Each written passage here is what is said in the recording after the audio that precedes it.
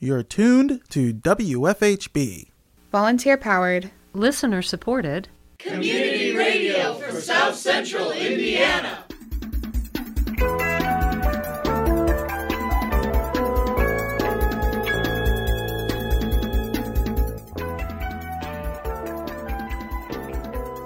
Good afternoon. Reporting remotely for WFHB, this is Benedict Jones. And I'm Sydney Foreman. This is the WFHB local news for Wednesday, July 15th, 2020. I think if you were to walk and see it today and you didn't know that Black Lives Matter wasn't a part of that, then you wouldn't know any difference. Later in the program, Sydney Foreman and Cade Young take a look at the history of People's Park and how the Black Market was firebombed in 1968 by the Ku Klux Klan. That's coming up in today's feature report. Also coming up, WFHB News correspondent Katrine Bruner will discuss some challenges Indiana University staff and students may face coming back to school in about a month. But first, your local headlines. Up first, here are 3 things you need to know today. WFHB correspondent Jake Jacobson reports on 3 local headlines in today's news brief. 700 new cases of COVID-19 were reported in Indiana on Tuesday, according to the Indiana State Department of Health. The State Department of Health also attributed 3 new deaths to the virus. Locally, Monroe County saw 10 new confirmed cases yesterday, while Lawrence County saw 11. The percentage of Black people who have tested positive for COVID-19 in Monroe County is nearly double the percentage of Black people who live in Monroe County. According to the U.S. Census, Black people make up 3.7% of the population in Monroe County. Black residents have made up 6.5% of positive cases in the county, according to the ISDH. That's according to a comparison of the U.S. Census Bureau and Indiana State Department of Health data. The rate of positive cases among Black people in Monroe County is likely even higher than the reported 6.5%. That's because the state health department's racial categories can miscount Black people who also identify as biracial, Latinx, Asian, Indigenous, or by another label by grouping them into one category called Other. The number of people of color in Monroe County who have tested positive for COVID-19 reflects a disproportion in the U.S., in which Black, Latinx, and Indigenous people are at least 2 to 3 times more likely to become infected with the disease. The Monroe County Public Library is hosting virtual Storytime on Tuesdays starting at 10 a.m. this month. Children's librarians will be leading a fun, short preschool storytime. The program is geared towards ages 2 to 6, but all ages are welcome. You can find the virtual Storytimes on the library's YouTube channel. And that's your local news brief. For WFHB, I'm Jake Jacobson. Monroe County Health Administrator Penny Caudell said the county is working on a new health order during a July 10th COVID-19 press conference meeting. She said the order should be finalized by the end of July. She spoke about possible order mandates.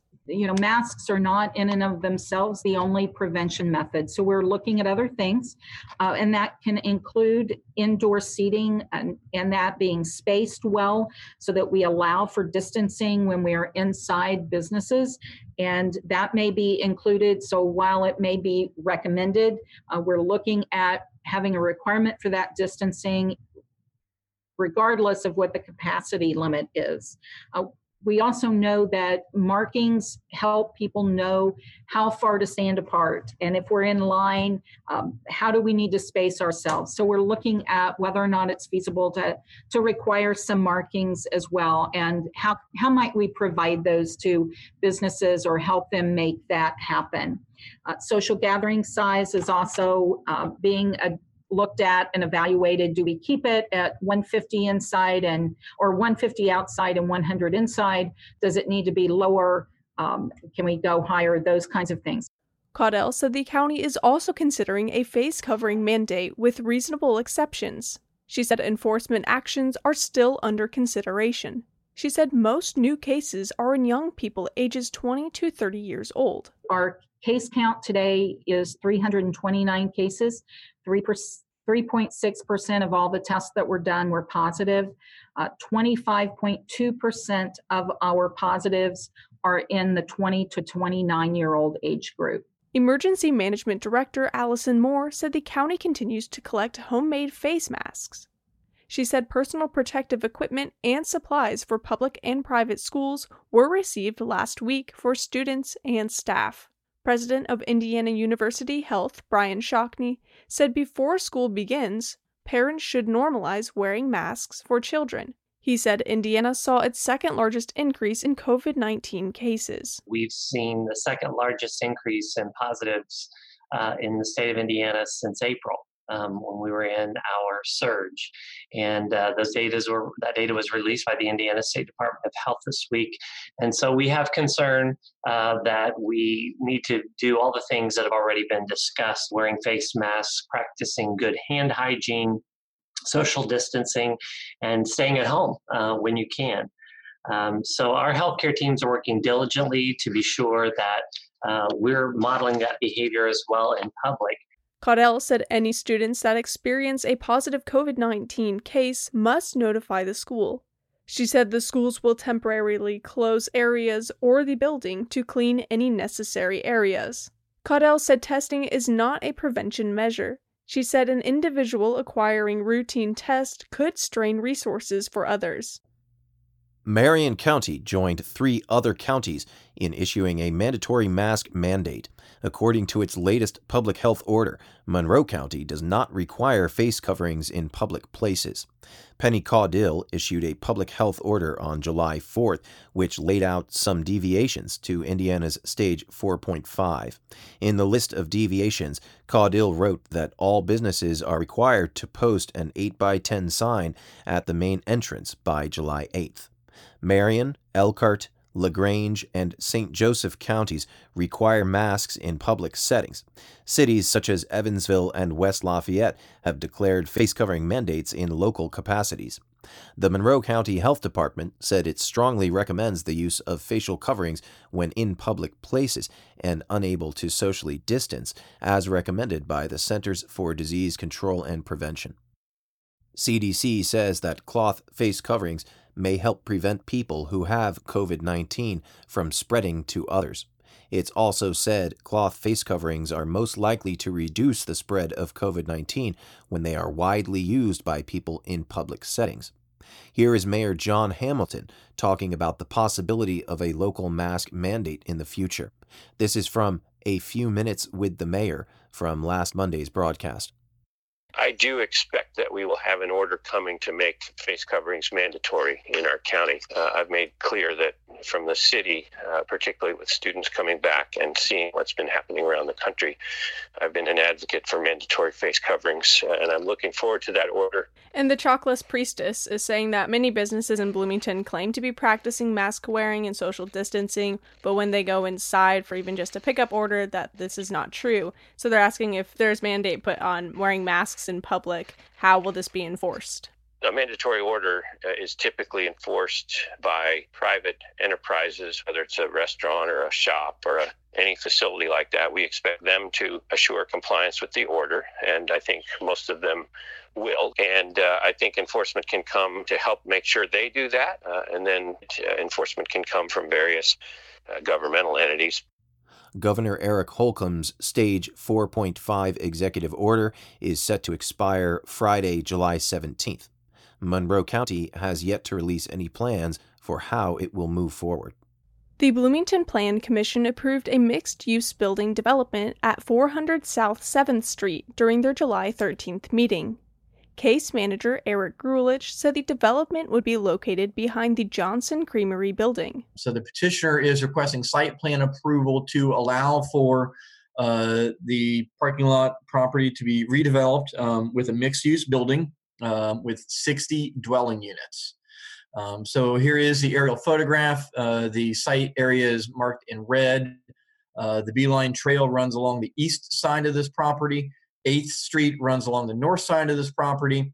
And just to the south, on the south side of the Johnson Creamery, is 7th Street.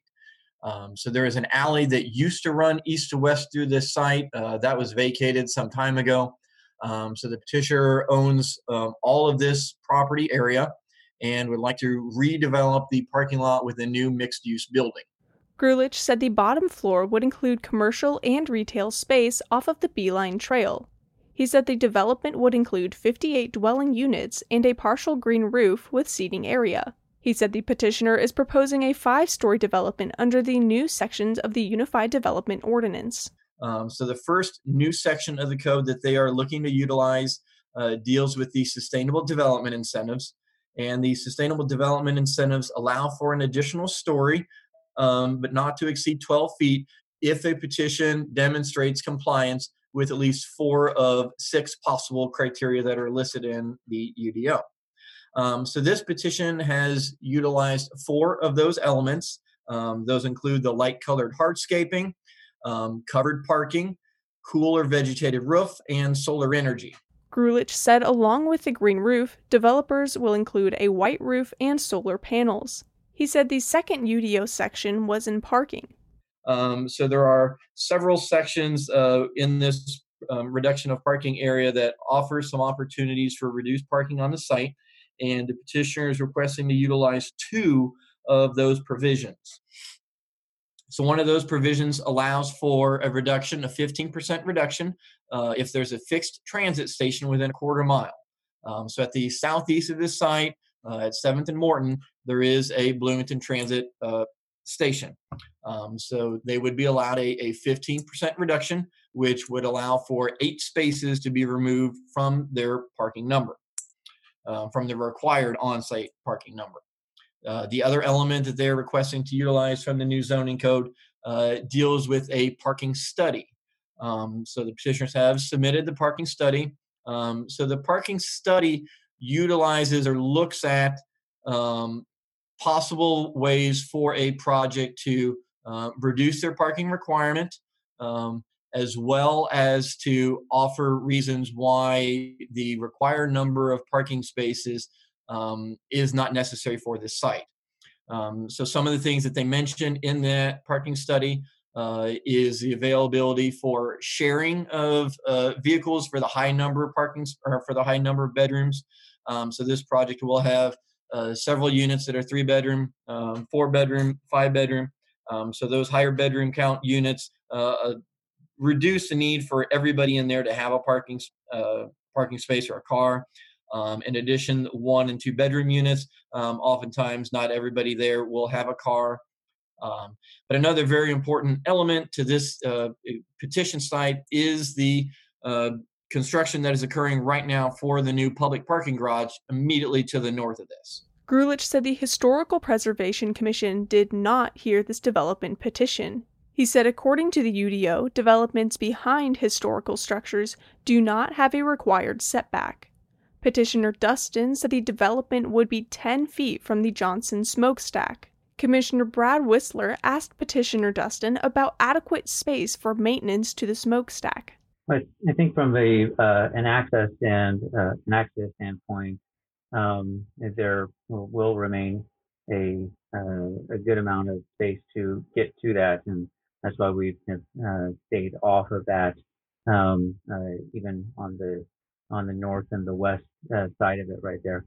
Obviously, to the east and the south, that becomes a little bit more unencumbered, so that becomes the primary access to that. Obviously, there has been a bit of work done to this over the years, and so that becomes something that we have will be paying special attention to, not only for the future but also during construction of the building, to making sure that that we're kind of being clear of that and not undermining the structure of that. Petitioner Michael Corrado said they are considering a car share contract for the development. Commissioners unanimously approved the development. Of all the numerous questions that Indiana University will face for the upcoming 2020-21 school year, one that many students will be asking is the question of where to get food on campus. We turn to WFHB correspondent Katrine Bruner for more on the topic. With many restrictions on dining in around town for health concerns with COVID-19, staff and faculty at IU are making other plans for giving students the same opportunities of dining close while staying safe.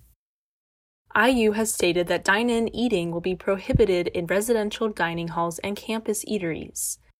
Governor Eric Holcomb's executive order regarding reopening in Indiana for Stage 4 stated, quote, "Schools and other entities that typically provide food services to the public may continue to do so under this executive order, that the food is provided to students where members of the public are on a pickup and takeaway basis only. Schools and other entities that provide food services under this exemption shall not permit the food to be eaten at the site where it is provided or at any other gathering site due to the virus's propensity to physical impact services and personal property." End quote. Keep in mind that this statement is separate from the restrictions put on individual restaurants in Indiana and is specifically for IU's food service for their own students. According to a news update posted on the college's website, students will only be allowed to order food from dining halls and the campus eateries throughout carryout, not dine-in. Maps have been updated on carryout services such as Grubhub that will now show employees how to go into the dining spaces safely. Campus will provide outdoor seating for students as well. Furthermore, IU is in the process of creating virtual dining spaces for students to still connect with each other. Online menus will be streamed for easy access as well. Grubhub has been stated to be the preferred and encouraged method of ordering food for students, especially if they would like it delivered.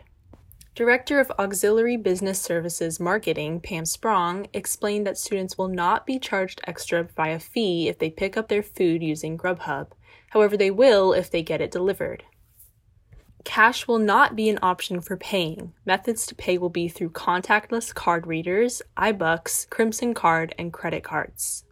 Executive Director of IU Dining, Rahul Srivastava, has stated, quote, "The dining team is working hard to provide fun, delicious, and nutritious meals while making safety the number one priority. We are looking forward to our students returning to campus and serving them the best food possible for them to be successful Hoosiers." End quote. Additional important information for students to know when the year begins will be face masks. Face coverings will be required for students to wear when inside campus eateries and dining halls to order or pick up food. There will also be safety ambassadors stationed in dining halls and campus eateries to make sure students are distanced safely and following the IU COVID-19 safety protocols. More extensive information was posted to IU's informational webpage for students in the upcoming school year. For WFHB, I'm Katrine Bruner. The mural in People's Park was overlaid with the words "Black Lives Matter." Sydney Foreman and Cade Young take a look at the history of People's Park in today's feature report. This feature was originally aired last Friday in our July 10th broadcast. We turn to Sydney Foreman and Cade Young for more.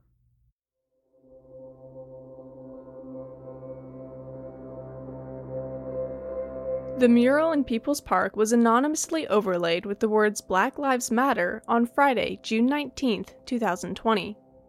The City of Bloomington Arts Commission met on July 8th during a public meeting to decide whether or not it will keep the Black Lives Matter lettering. Defund BPD was spray painted in the upper right corner of the mural, but the message has since been painted over. The Bloomington Police Department said this is an act of vandalism and they are investigating the matter. However, Bloomington Councilman Jim Sims said no opposition has been raised from the community, the artist, or the property owners. So the first thing is that if the owner were to file a complaint, then that now turns into basically a criminal matter. So that's normally what happens when we have a graffiti artist that does something on buildings or across another artwork, then it's considered criminal activity. In this particular case, which I was very, very happy to hear, and I happen to agree with it, is that the owners, along with the artists, didn't have an issue with Black Lives Matter being painted across it. And I will add this, that when I looked at it, it's not like regular graffiti we see around the city that's, it's graffiti, but it's kind of haphazard and it kind of marks over stuff. This, on the other hand, I thought was painted rather nicely, and it almost blends into the mural that's already there. I think if you were to walk and see it today and you didn't know that Black Lives Matter wasn't a part of that a month and a half ago or whenever, then you wouldn't know any difference. Meanwhile, the city said it planned to commission a new mural later this summer. Designs for the new mural are yet to be announced. During the Public Arts Commission meeting, Assistant Director of the Arts Sean Starowitz said there are no plans for covering the lettering so close to the commission of a new mural. Art Commission member Nick Blanford mentioned that the mural, especially at its current location, can have more purpose than just aesthetic imagery. The balance that we want to strike is, having a piece of artwork that is appropriate to the site, that isn't just sort of like overly commercial, overly disposable. Mm-hmm.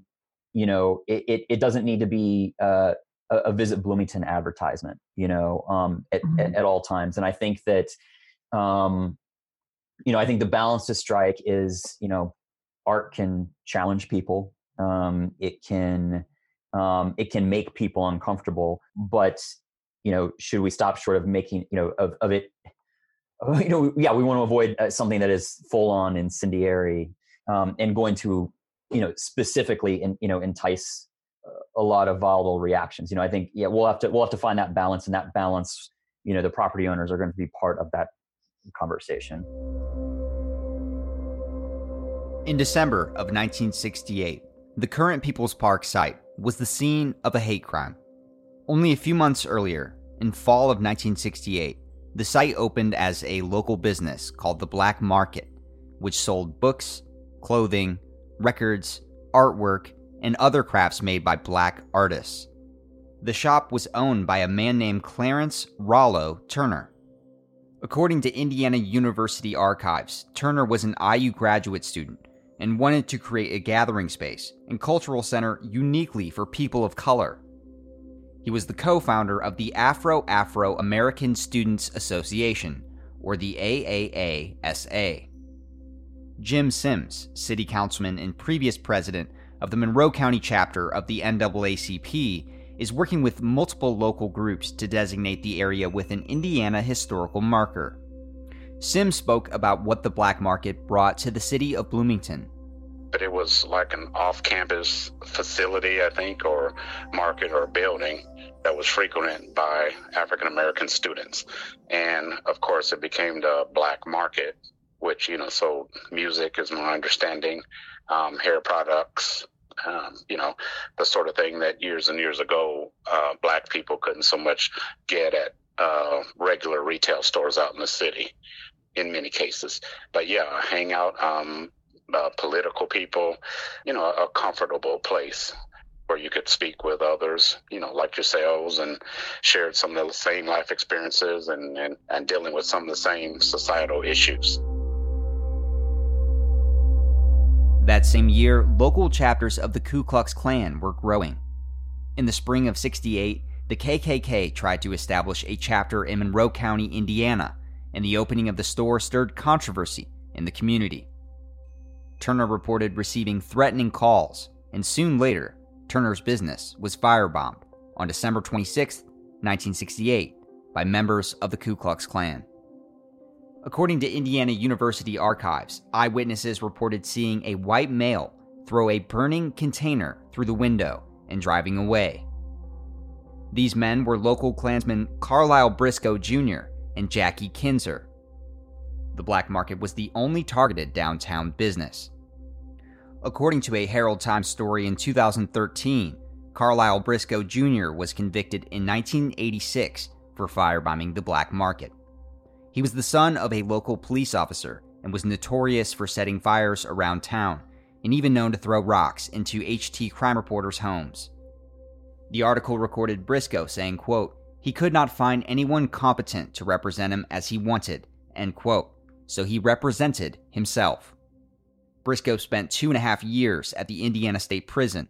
However, his conviction was overturned and he was released in October of 1979.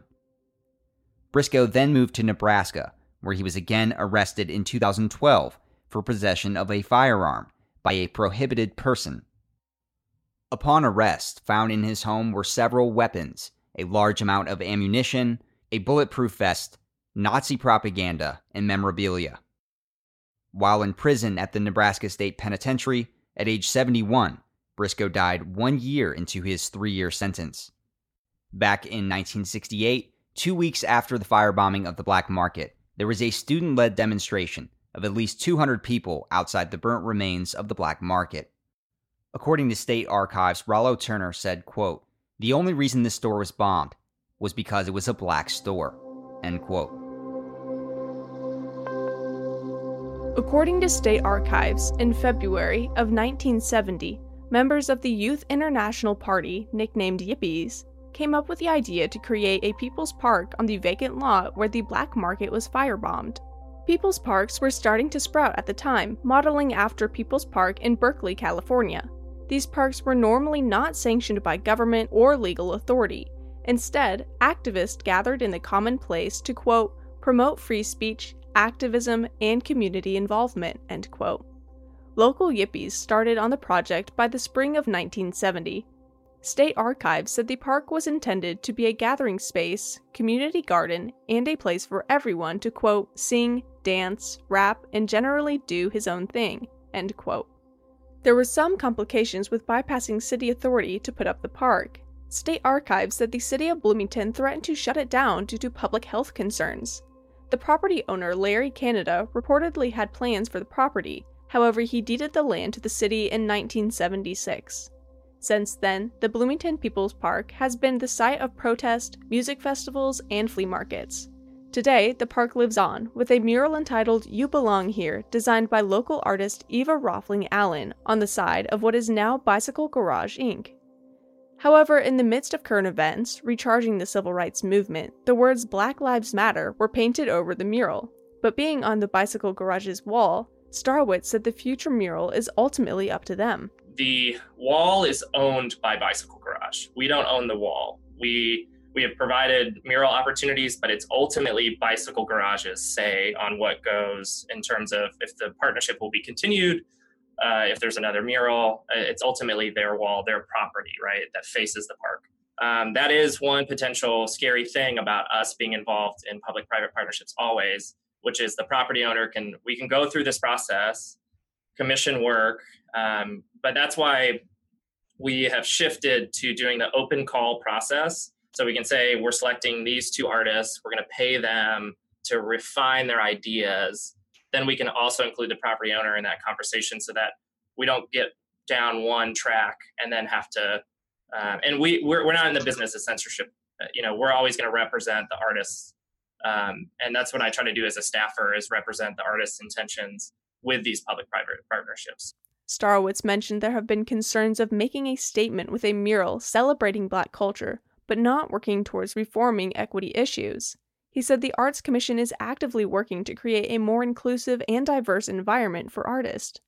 Councilman Jim Sims said the painted edition complements the historical importance of the area. I think it is, from a current societal issues that we're dealing with now, I think it's rather appropriate.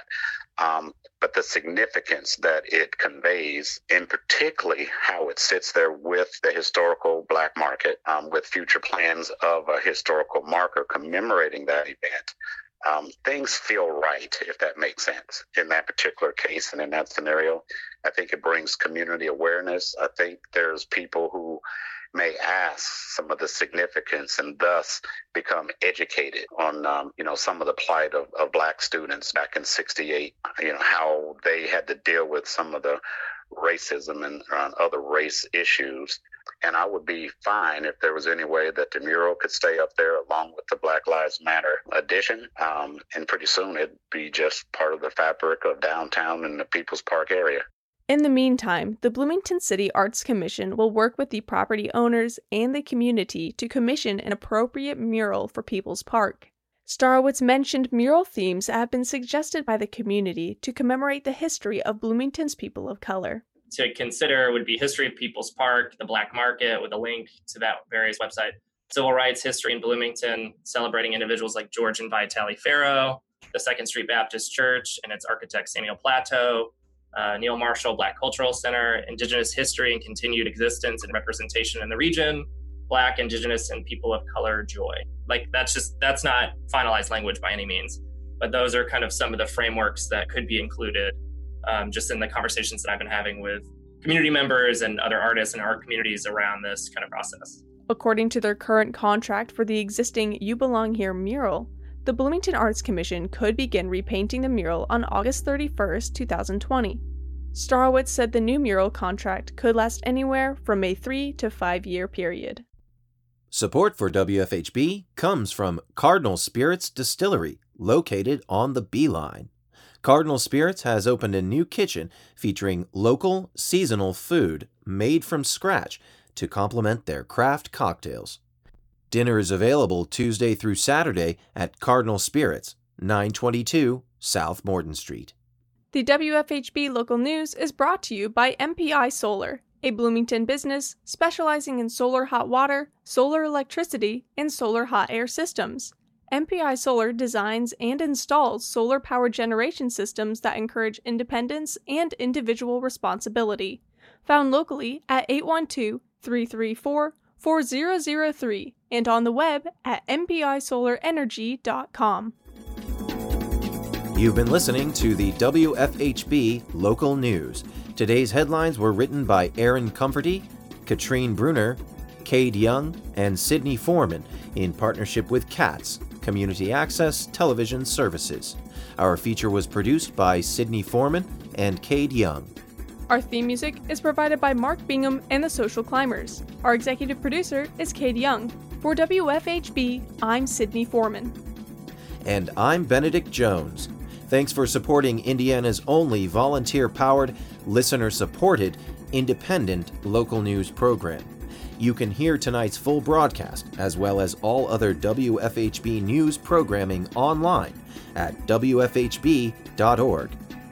You too can be a part of our award-winning news team. For more information about joining our volunteer team of citizen journalists, email news@wfhb.org. Stay tuned for Cool Solutions, coming up next on WFHB Community Radio.